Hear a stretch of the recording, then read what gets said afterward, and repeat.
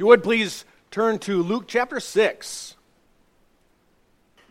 We'll pick up where we left off in verse 17. Titled this, The Power Before the Preaching.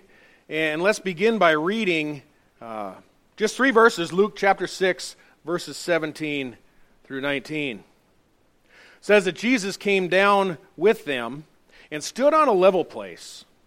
And there was a large crowd of his disciples and a great throng of people from all Judea and Jerusalem and the coastal regions of Tyre and Sidon, who had come to hear him and to be healed of their diseases, and those who were troubled with unclean spirits were being cured. And all the people were trying to touch him, for power was coming from him and healing them all. Well, if you've been paying close attention as we progress through Luke, you probably noticed that Jesus is just about to preach the most influential sermon ever given, the Sermon on the Mount. Luke's gospel suggests descending from the top of the mountain, he was to gather with this large group of people on a level area. But actually the Mount of Beatitudes is located just off the Sea of Galilee. There is just such a level place on the side of the mountain that acts kind of as a natural theater. If you've talked to anyone who's taken a tour in that area through Israel, they would probably share with you that their tour guide indicated the probable location and how a man could sit there and project his voice and teach without amplification thousands of people sitting in one location. They could sit and they could hear. Some suggest that Luke here is recording a different sermon from Matthew's Sermon on the Mount. That is plausible. Jesus probably preached similar content multiple occasions, on many different times. But the timeline, the other textual similarities as we look at them, seem to provide sufficient evidence, enough evidence anyhow, to insist or suggest, that Luke provides instead an abbreviated version of the record that is found in Matthew's chapter 5 through 7. Probably the same event. We don't have everything that Jesus said recorded in Luke, folks. We don't have everything that Jesus said recorded in Matthew. In fact, the last verse of the Gospel of John advises us in this way. It says, there are also many other things which Jesus did. Many other things, which if they were written in detail, I suppose that even the world itself would not contain the books that would have to be written. I would expect that during this same sermon, Jesus probably would have even repeated sermon points, rephrased them as many of us do today, possibly even using or employing alternate terminology from time to time to restate things. Preachers do that all the time. So keep in mind, folks, that on a rare occasion, and it is rare, but when you see something written in one gospel that isn't phrased identical to another gospel, it doesn't suggest the gospels contradict. As we've always said here, the gospels complement one another. We don't have a complete record of all Jesus said. We have a sufficient record to lead us into a loving relationship with God. That's what we have. And sometimes a small minor inconsistency, it doesn't suggest a biblical inaccuracy at all. Just another record at the same event. So I personally embrace the view that this is the same sermon as Matthew records, Matthew chapter 5 through 7, the Sermon on the Mount, and we'll treat it as such when we enter the Beatitudes starting next week. In our passage, Jesus is facing a very large gathering. Very large gathering. It's reinforced by the fact, you'll see, looking at verse 17, that it says there were a number of disciples, a large crowd.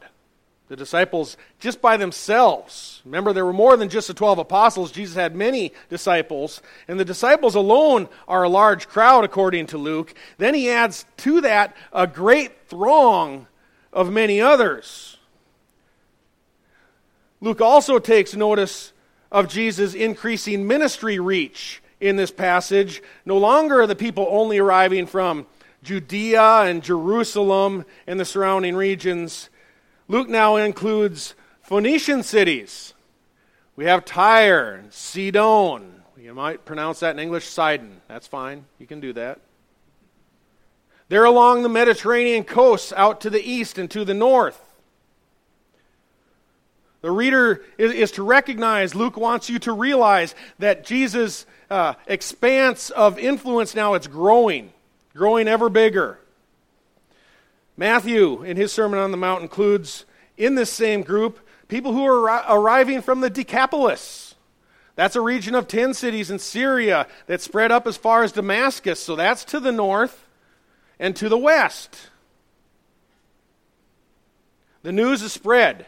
It spread to the Gentile regions, and Luke makes note of the fact that they are coming to Jesus.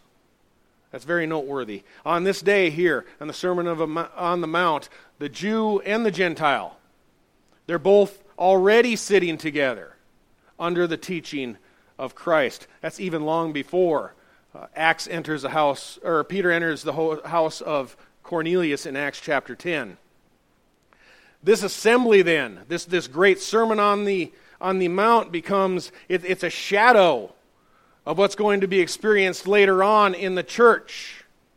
Just as Paul the Apostle wrote in Romans chapter 10, verse 12, there is no distinction between Jew and Greek, for the same Lord is Lord of all, abounding in riches for all who call on Him. For whoever will call on the name of the Lord will be saved. Folks, if you're here, if you are trying to decide whether Jesus is for you, if you're trying to figure out whether Christ is calling out to me, for you to become one of His very own, one of His possession, that answer is emphatically yes. Jesus is calling out to you.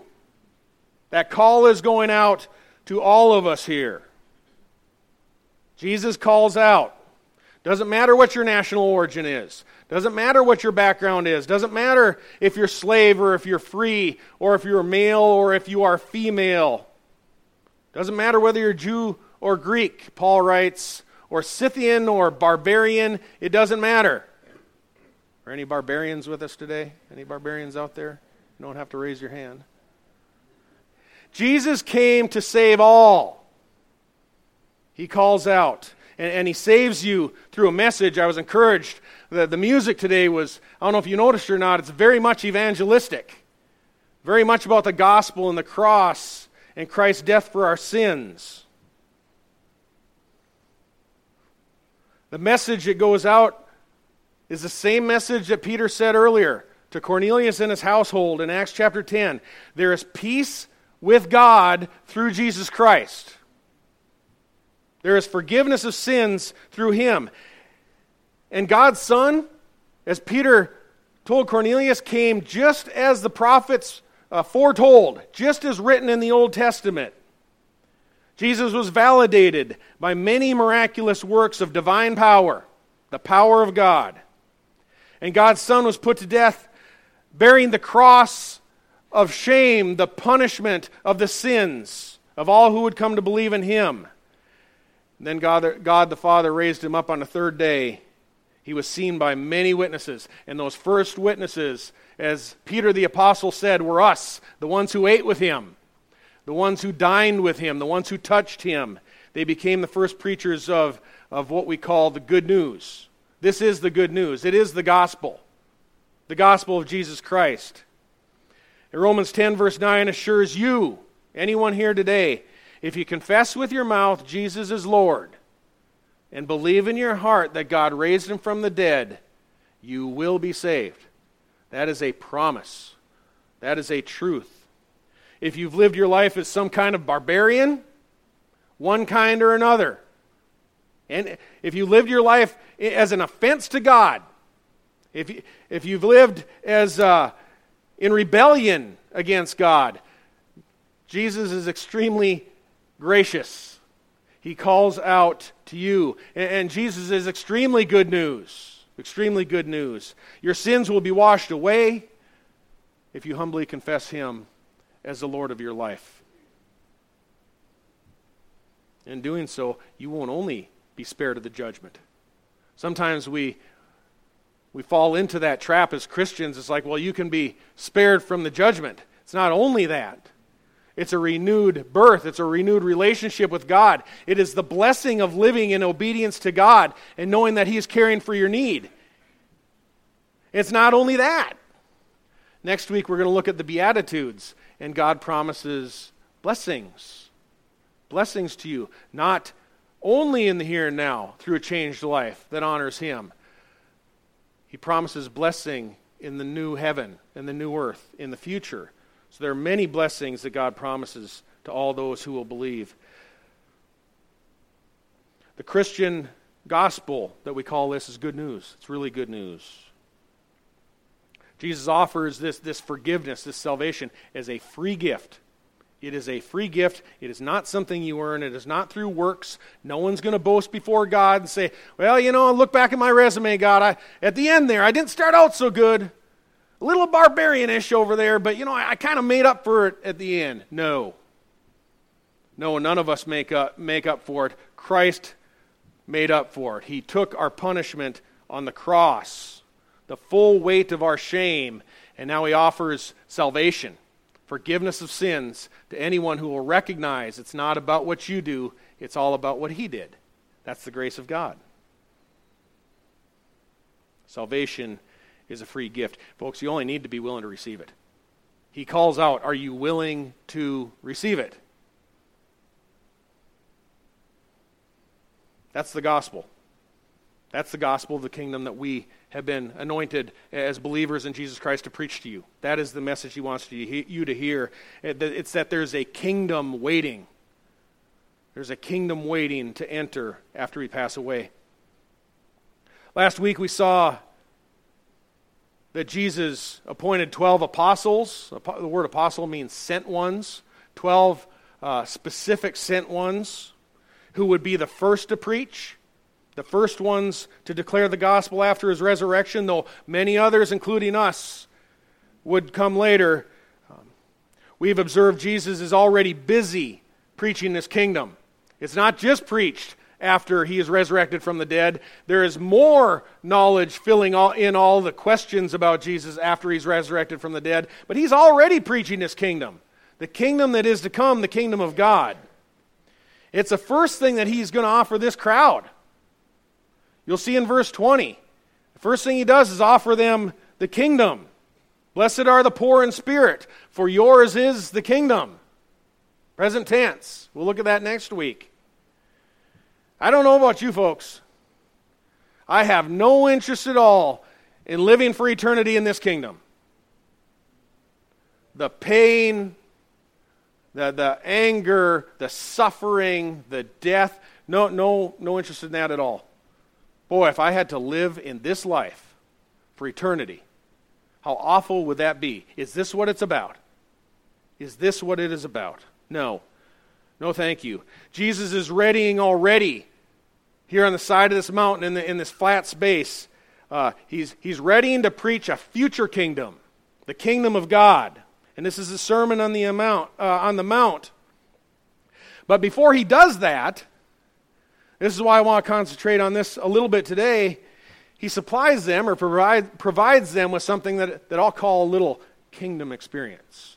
A little kingdom experience. A little taste of what His kingdom is going to be like. He's going to provide them right here in these 3 verses. It's kind of like those little hors d'oeuvres.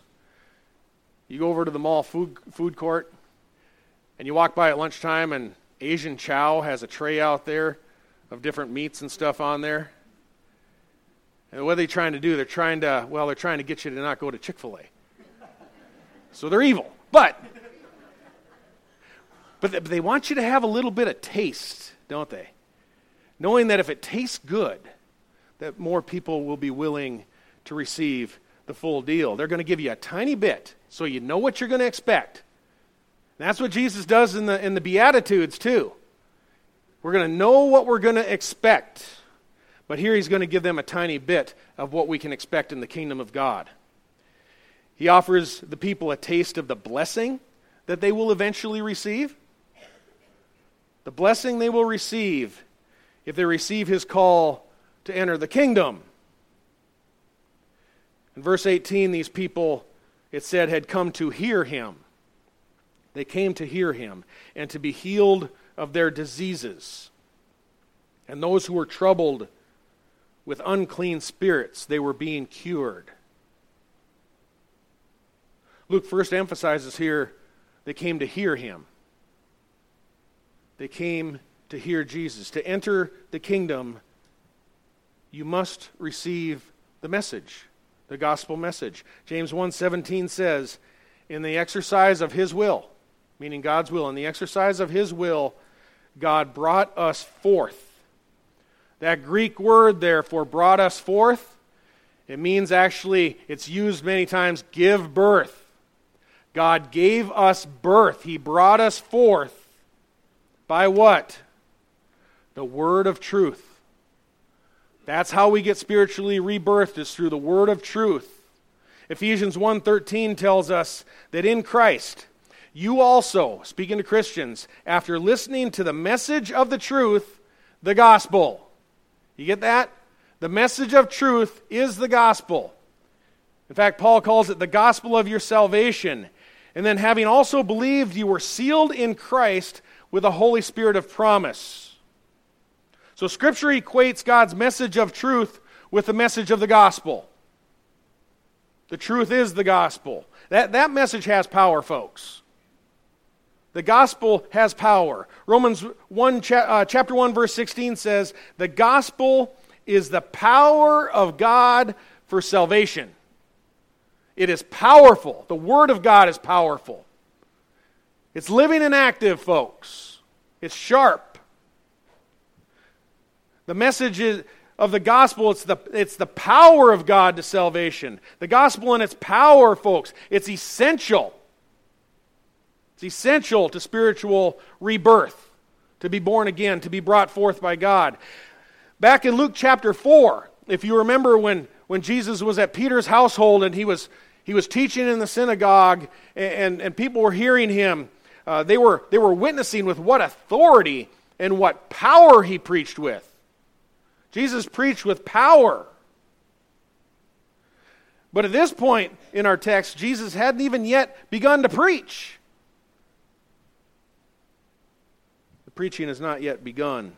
This is the power before the preaching. Concerning this crowd, they're eventually going to sit and they're going to hear the power of the gospel, the power of the preaching. But before that, what does Jesus provide them? What does he provide them? He supplies them with the power of his healing. The power of his healing. Verse 18 indicates that these crowds, they didn't only come to hear Jesus preach, but to be healed of their diseases. And those who were troubled with unclean spirits were being cured. And all the people were trying to touch him, for power was coming out of him, from him, and healing how many? Them all. All. Every single one. Remember that. The Gospel of Matthew in this account includes that there were all kinds of disease, many ailments. He lists epileptics, paralytics, demoniacs. As we look through the gospel, every type of disease. We know that from other occasions, Jesus cleansed lepers. He raised the dead, folks. Raised the dead. Miraculous healings, that they were not common in the Old Testament. We make the mistake of thinking that they happened all the time in the Old Testament. No, they didn't. Healings were very rare in the Old Testament. Can you consider the amount of time that book covers? They were and the number of people who were involved, healings were actually very rare. No Israelite, we've studied previously, had ever been healed of leprosy before Christ, before the advent of Christ. Only Naaman the Syrian, right? He wasn't even an Israelite. No leper had been healed before Jesus. The broad scope that we see of Jesus healing.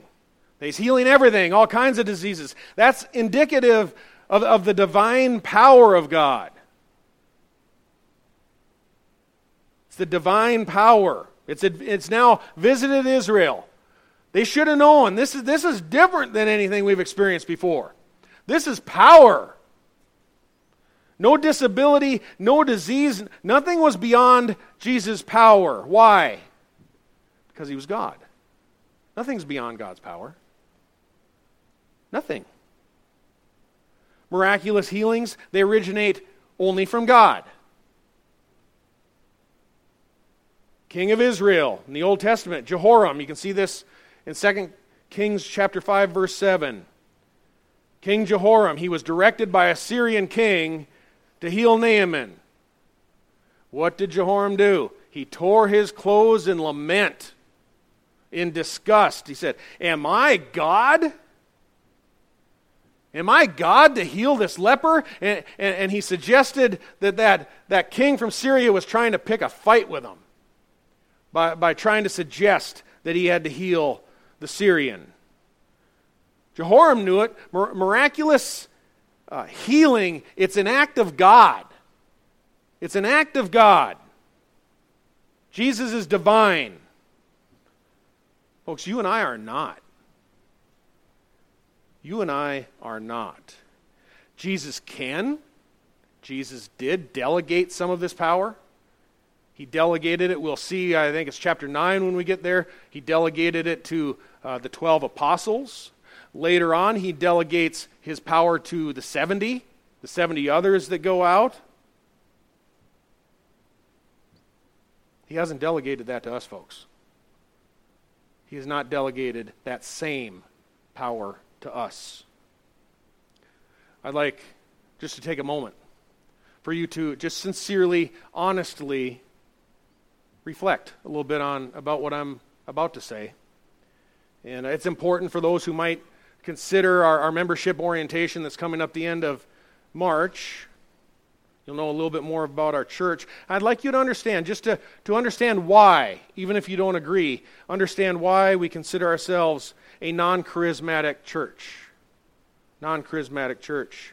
Because there's been misunderstandings about non-charismatic churches that actually are in error. One of them is to suggest that non-charismatic churches don't believe that God heals today. That's not accurate.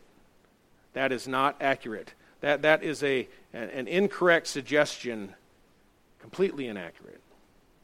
And I didn't initially really set out to cross this bridge today, but as we continue here to observe these frequent miracles of Jesus, we're going to see them with the apostles, we're going to see them with others, all these frequent miracles happening again and again. At some point, we're going to have to come to clarify why the church doesn't experience these identical things today. You with me? At some point, that bridge has to be crossed, right? Why doesn't it look just like it did then? A non-charismatic church acknowledges that the miraculous signs, the signs and wonders, were abilities that 2 Corinthians chapter 12, verse 12 designates to a true apostle. A true apostle. 2 Corinthians 12, verse 12. That would be like Peter and Paul and John and James, the ones who dined with him and drank with him after his resurrection. True apostles, 1 Corinthians 9, verse 1, and Acts 1, verse 21 confirms, had to visibly see the resurrected Christ. Had to visibly see him. There are none today, folks. Either that or they're really, really old. No, there are none today. Their eyewitness testimony of the resurrection and the legitimacy of their ministries was verified through visible and undeniable miracles. Visible and undeniable miracles. I.e., they were called signs. You ever heard that? Signs. Something you can see, right? They're the signs.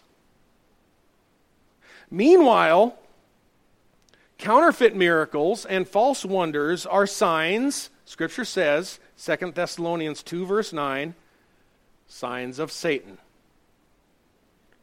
So the church is instructed in Scripture to discern between what is a true and false sign. And we're to beware of the false signs. Beware of them. Additionally, Jesus himself cautions us in Matthew 24, verse 24. False Christs and false prophets will arise and will show great signs and wonders, so as to mislead, if possible, even the elect. So, does Jesus suggest that these false prophets, does he suggest that at least on the surface it can be kind of convincing? Kind of look like it's for real? Are we to assign merit to them before testing them? Before checking them out? No. No. Additionally, Jesus said to the Pharisees, a wicked and adulterous generation seeks a sign. That is Matthew chapter 16, verse 4. Jesus rebukes one of his disciples. He's been named famously Doubting Thomas, right? After the resurrection, the apostles had seen Jesus. Thomas wasn't there at the time. He said, I'm not going to believe until I've seen something. I want to put my finger in his hand, my hand in his side. Until then, I'm not going to believe. He wants to test. But Jesus told him, you believe because of what you have seen? Blessed are they who believe without seeing, right? That's John 20, verse 29. We are also told that Christians walk by faith and not by sight. 2 Corinthians 5:7. Because Hebrews 11, verse 6 says, without faith it is impossible to please God. Let's just summarize it. The definition of faith as provided to us in Hebrews chapter 11, verse 1. Faith is the assurance of things hoped for, the conviction of things not seen. Right? That's true faith. Not seeing. Not having to test. Not having to see things. We walk by faith, not by sight. So my question is, with all of this, why do so many Christians, so many circles, demand to see miracles when the Bible suggests that faith does not need them? Christians should not seek them. And we're warned by Jesus that false prophets actually invoke counterfeit miracles for the purpose of misleading people. I don't know how you can put that together. Now, does that mean that our church suggests that God doesn't still orchestrate miracles? No, we do not suggest that. Anyone who's been around me any length of time, talked to me about our life and where God has led us, knows that I can cite numerous occasions throughout our life, numerous occasions in my life that are unexplainable apart from God. He has been there. He has provided. We believe that people, on occasion, but not all the time like Jesus, right? Every time healed. On occasion, God heals miraculously. He does so. He heals because he is God. That's what is God's prerogative. He can if he so desires, just like he did with King Hezekiah. Healed him, added more years to his life. But I would suggest the miraculous signs, quote-unquote miraculous signs, occurring today in the charismatic circles, they don't reflect the divine miracles that we see in Scripture performed by Jesus and his apostles. They don't mirror what we see in Scripture, the things that were intended to verify the authenticity of Christ and his chosen apostles. For instance, I'll give a couple of examples. The miraculous healings of Christ and his apostles were immediate and complete. There was no questioning them. Miracles classified as signs, they were signs, were unmistakable to the eye. You could see them. They were visible. That's why they were considered signs. A withered limb instantaneously restored at the word of Christ. A leper immediately, completely cleansed by Christ. Dead people no longer dead. All right? These are the signs, the true signs of Jesus and his apostles. And the activity of the apostles in the first churches. The first churches that were established. We do not see true apostolic signs occurring today. We do not. There are no military veterans coming back from overseas with lost limbs suddenly and fully restored. It never happens. Faith healers, they won't touch them with a 10-foot pole. These guys are asking for your money on TV. Person no legs comes, scoot him to the side. It never happens. Jesus wouldn't push anyone to the side. He healed them all, ones who had a strep throat and those who had limbs missing. We don't observe, folks, really, we don't observe the doors of the Social Security building. If you're a senior, you've probably been there, maybe some of the rest. We don't see the doors of the Social Security office being pushed down. People pushing their way in, demanding reinstatement of their Social Security and Medicare benefits. Hey, I'm back. Got my number there. No, it never happens. Never happens. The church does not experience uneducated men spontaneously breaking out in 19 verifiable languages. That's what occurred on the day of Pentecost. Go to Acts chapter 2. 19 languages named out there. In Acts 2 verse 11, it speaks of the Cretans and the Arabs. And they said what when they heard the apostles? We hear them in our own tongues, speaking of the mighty deeds of God. And if you go and read through that, you'll see it's languages. Tongues are languages. Do you know how often uneducated men in charismatic churches today break out in previously unlearned and verifiable languages? Never. It never happens. In these churches, the instantaneous foreign languages are spoken 0% of the time. It's not what you see in Scripture. Pentecostal churches are completely unable to replicate Pentecost. They don't do it. It's never languages. Doesn't happen in America. There's no evidence that it's happening in Africa. There's no evidence that it's happening in the jungles of New Guinea.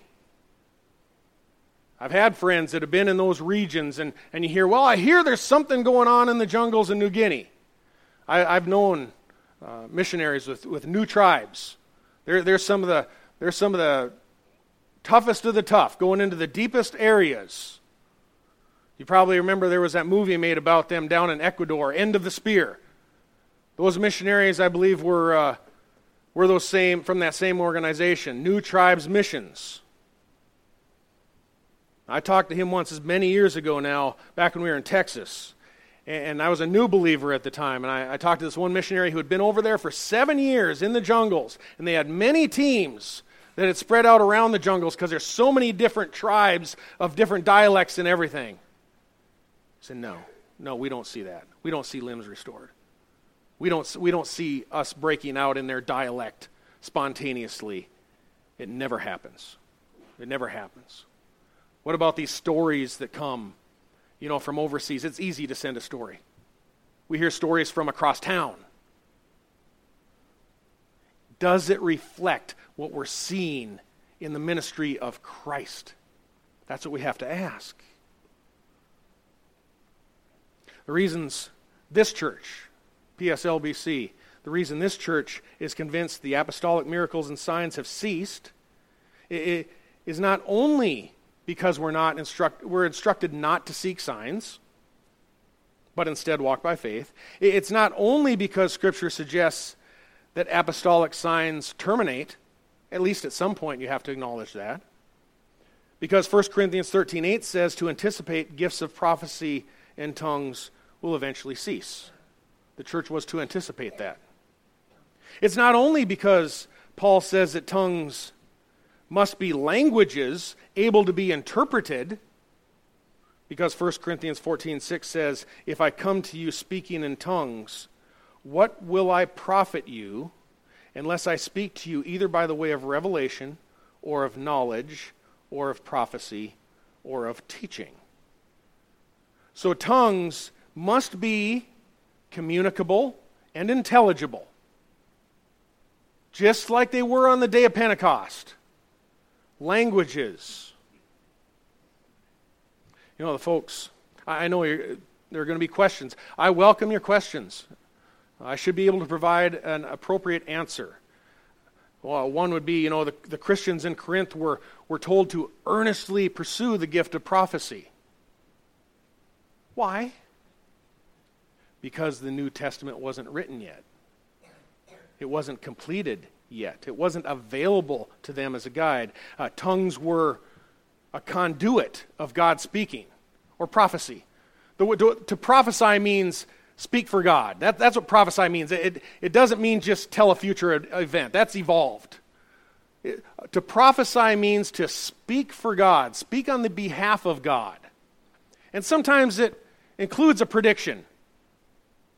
But to prophesy is to speak for God, and speaking in tongues was a medium, a conduit for prophecy. So if Pastor Weiler here could spontaneously, let's imagine we don't have the Bible. No one here has a Bible. And Pastor Weiler spontaneously utters a word of revelation, of knowledge, of prophecy, of teaching the wonderful greatness of God, suddenly in Portuguese. And Rita stood up, a native of Brazil, and she interprets what he just said, and it magnifies God. And he said, I don't know why, that's it. I don't know where I learned to speak this, but that is what I was trying to say. And you've got that verification of the interpretation. Is that miraculous? Is that visible, something you can see? Because we all know Gerald, and he hasn't spent any time in Portuguese school. I know that for a fact. That's a miracle. The church could know with confidence that type of message originated from God, right? They could know that because they knew the people. They knew they couldn't speak any other language. Suddenly they're speaking in perfectly fluent languages. And it gets interpreted from someone there who knew that language. That was God speaking through the miraculous medium or conduit of tongues. It verified that the message that the person was bringing was from God. It wasn't a hoax. That's how you would know.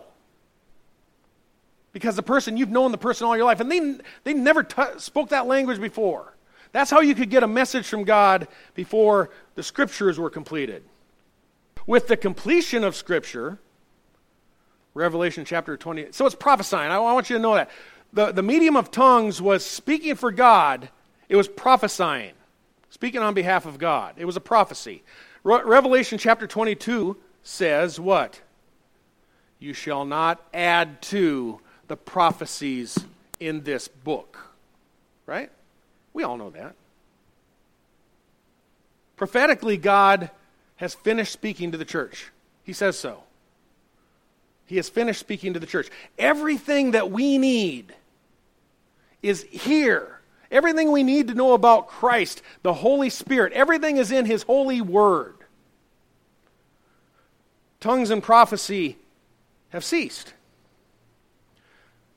But PSLBC is a non-charismatic church, not only because of the overwhelming scriptural evidence. It's not only because of Christ's commands to live by faith, not by sight. Don't have to see a miracle. It's not only because of the warnings that Christ gives about the allure of things that give an appearance of being supernatural, false signs and wonders peddled by false prophets. It's not only the warning. It's also because, in a practical sense, we don't see any visible evidence of the miraculous present in the church today. No limbs fully restored, no lepers immediately cleansed, no dead people raised, no genuine languages spoken, only babble. Never. We never see it. Even the churches that practice will admit they don't do that. What's observed in charismatic circles today falls short of what is divine and short of what is visibly miraculous. Folks, Jesus doesn't fall short. When he makes an offer, he delivers on it. He heals every time. He comes through when he says he's going to come through. The Beatitudes, the blessings he will offer these people, and when we start next week, verse 20, these blessings that are offered to them, they are offered to you. The people that are going to listen to him preach, after they have seen the miraculous healings, they know they're going to be able to trust his word, his holy word. They know they can trust him. We know we can trust his word as well. We know it by the testimony of the Holy Spirit. We know we can. Everything promised to them in the kingdom, it's also promised to us for entrance into the kingdom. We don't need to see miracles. We have the written word of God that is the power of God unto salvation for the Jew and even for the Greek, right? What is the power of God? The word of God. It's not signs. The power of God is in his word, the gospel. It's a power unto salvation. I didn't have to see anything. God had to change my heart. That's the power of the word of God. He offers you the same entrance into his eternal kingdom through faith. Next week we'll see he also promises you rewards and blessings for serving in his kingdom through faithfulness. God has a lot to say. But before we progress there, before I call the men forward for the Lord's Supper in a few moments, there's an application here.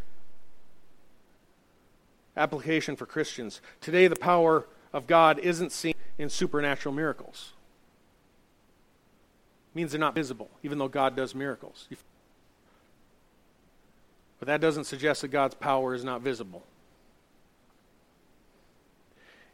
It's also not that people can't see the power of God displayed today, because they can. It is visible to their naked eye. They can see it. Your friends can see it. Your family can see it. Your boss at work can see it. How does he see it? Where is it visible today? In your changed life. That is the power of God unto salvation. Scripture says the gospel is the power of God. And through salvation, through spiritual regeneration, through a changed heart by the renewing and regeneration of the Holy Spirit, by that Christians become new creations, right? Alive to God. The indwelling Holy Spirit gives us the power to resist sins that we couldn't previously resist. Previously, we didn't even want to resist them, right? God gives us that power unto salvation. It is a miraculous spiritual healing by Christ. It is miraculous in a sense, right? It's not a sign. Nobody can see it, but it's visible. Isn't that something? And when we experience our new passion for God, what do we immediately want to start doing? I mean, you've gotten saved and you're all fired up about how you know your sins are forgiven and you're no longer going to hell, but you're going to heaven to live with Christ for eternity. What do we want to start doing? I know what I want to start doing. Start preaching, right? Start preaching hard. I preached a little too hard when I first got saved. Few people got a little bit pushed away. Folks, sometimes there is an opportunity that has to be seized immediately. Sometimes it's an emergency that you got to preach with urgency. You know what I'm saying? Not denying that. But notice on the Sermon on the Mount, Jesus didn't begin by preaching. He didn't begin with the preaching. He began with the power of God displayed through the healing. He began with the healing. It was the power before his preaching. And just like I read last week from Charles Spurgeon, if you were here, read a little excerpt from his book about the power of prayer and how prayer is one of the necessary wheels in the machinery of the providence of God. God uses it in his providence and his sovereignty. I'd like to suggest that the power displayed in your changed life, what God has done for you, I'd like to add in, that's another one of those wheels in the machinery of the providence of God, working with the prayer and working together. It is an evidence of God, the evidence of God's power that people can see in you, but it's not a miraculous sign. You didn't grow a limb back. But it is the power of God. It is supernatural. In a sense, it's a miracle. But I don't recall Scripture ever referring to your new life as a miracle. I could be wrong on that. I didn't research it fully. But I don't recall Scripture ever referring to that as a miracle. It refers to it as what? Salvation. It refers to it as rescuing from sin, right? You've been rescued from your sin. It is divine. It indicates you've been delivered from the power of sin, just as Israel was delivered from its oppressors. You've been saved. Every single Christian experiences this at one level or another, this change. It's an evidence of God's power. One person might be delivered from the habit of blaspheming. You know, that's real offensive to God. I didn't know if you knew that. That sin, it's a bad one. It's a bad one. You might have been delivered from pornography. You might have been delivered from alcoholism. You might have been saved from all of that. Is that supernatural? Yes. Yes, it is. It's a spiritual work of God. Is it an apostolic sign to others? No. It's not a sign. It's not a miraculous sign. It is salvation. It's not classified as a miracle, the likes the same that are performed by Jesus and his apostles. But is your life nonetheless visible? It is. It is. That's where I'd like to wrap up. Is your new life undeniable to others? I hope it is. Is your life visible enough to make your audience sit and listen to what you have to say? That you can speak to them? Is your new willingness to love them, is it convicting? Does it draw them in? Is your genuine concern and care for their well-being, do they see that as divine? Is it new? Divine is because divine is its origin. Is your gentle spirit, as Paul says in Philippians chapter 4, is your gentle spirit known to men? Is it displayed among men? Is it visible to men? It should be, folks. It should be. Don't underestimate the ability of God to harness your witness, your changed life, your testimony, and put it in the machinery of his providence. Ask that you embrace people, you show the concern that you have for them, that you want to reach out to them, you want to meet their needs. Being a new creation, his Holy Spirit gives you the ability to reach out beyond yourself, beyond your own self-interest. Provide friends, provide family with that opportunity to see your changed life before relentlessly blasting them with the truth. Invest a little time. Let them see who you are. They might think that you're nuts. In love for Jesus, crazy for Jesus, that's a good thing. They might see that you truly love them enough to reach out and touch them and heal them. Because you know what, folks? In our study here, over time, Jesus had earned a reputation. He'd been preaching to them, and he'd been serving them, and they want what he has to say. Is that good stuff? Eventually you get to the preaching. You can't ignore that's got to come. That's got to come. We'll talk about that next week. I'd like the men to come forward. I thank you for your time.